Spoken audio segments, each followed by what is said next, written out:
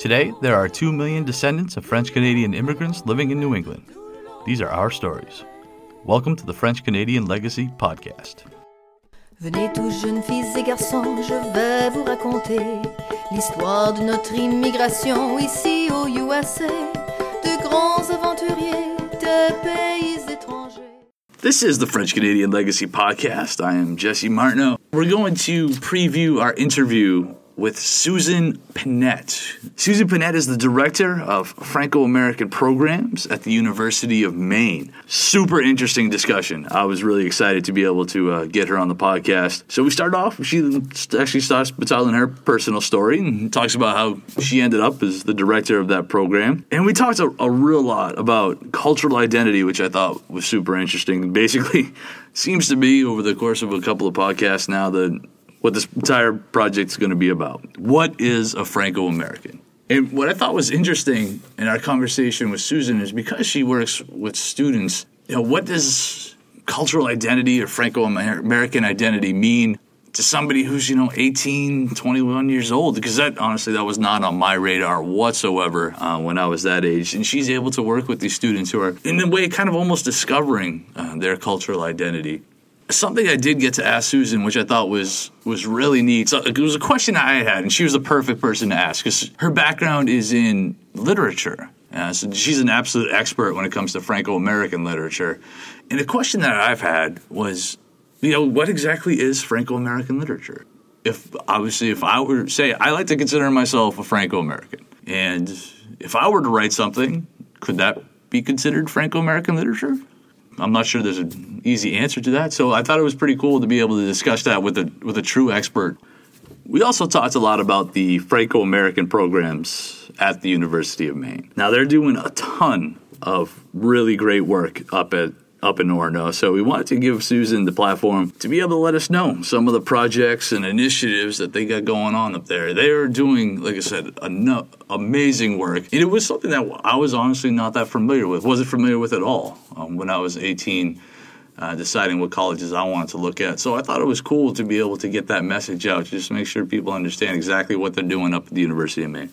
And then finally, we discussed Rassemblement, which is going to be super interesting. It's an annual gathering of French-Canadian writers and artists up in Orono, Maine. And we talked about actually this year's theme for the gathering, which is kind of cool, which was based on the ship of Theseus and how it applies to the topic of cultural identity, and especially Franco-American identity. So we were able to discuss that with her, but obviously super exciting because Mike and I are both going to the Rassemblement this year. We actually be presenting. So we talked about that, and so we got to plug that event a little bit. But yeah, super excited about that going forward. As for the bonus clip this week, I asked Susan a question about pork pie. And as you'll hear, the answer didn't exactly go as I expected.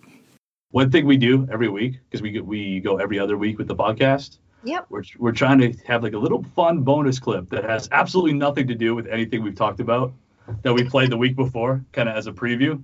So, sounds fun. All right, so here's my question. Do you make your own pork pie? And if you do, yes potatoes or no potatoes? This is a very important question. Well, I'm a very inauthentic Franco-American because I'm vegetarian.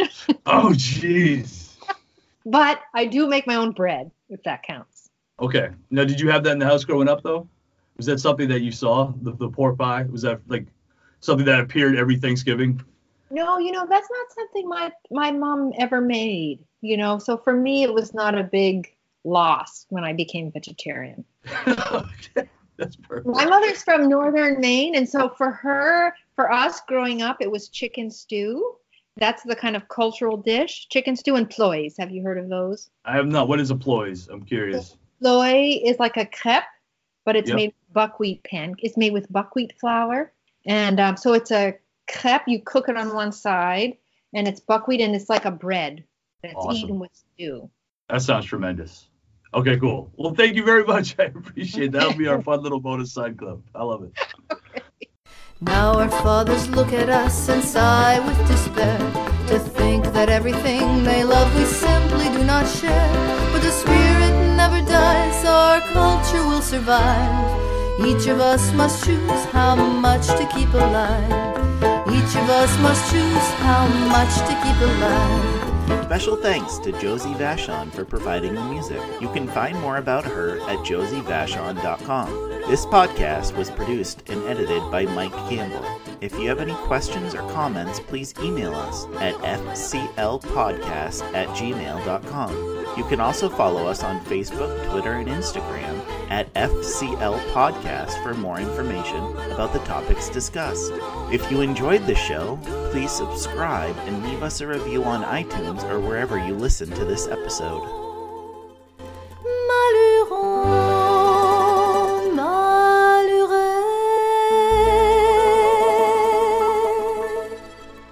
This program is recorded at the Concord TV Podcasting Studio. The views and opinions expressed during this podcast are not necessarily those of Concord TV. The producer is solely responsible for its content.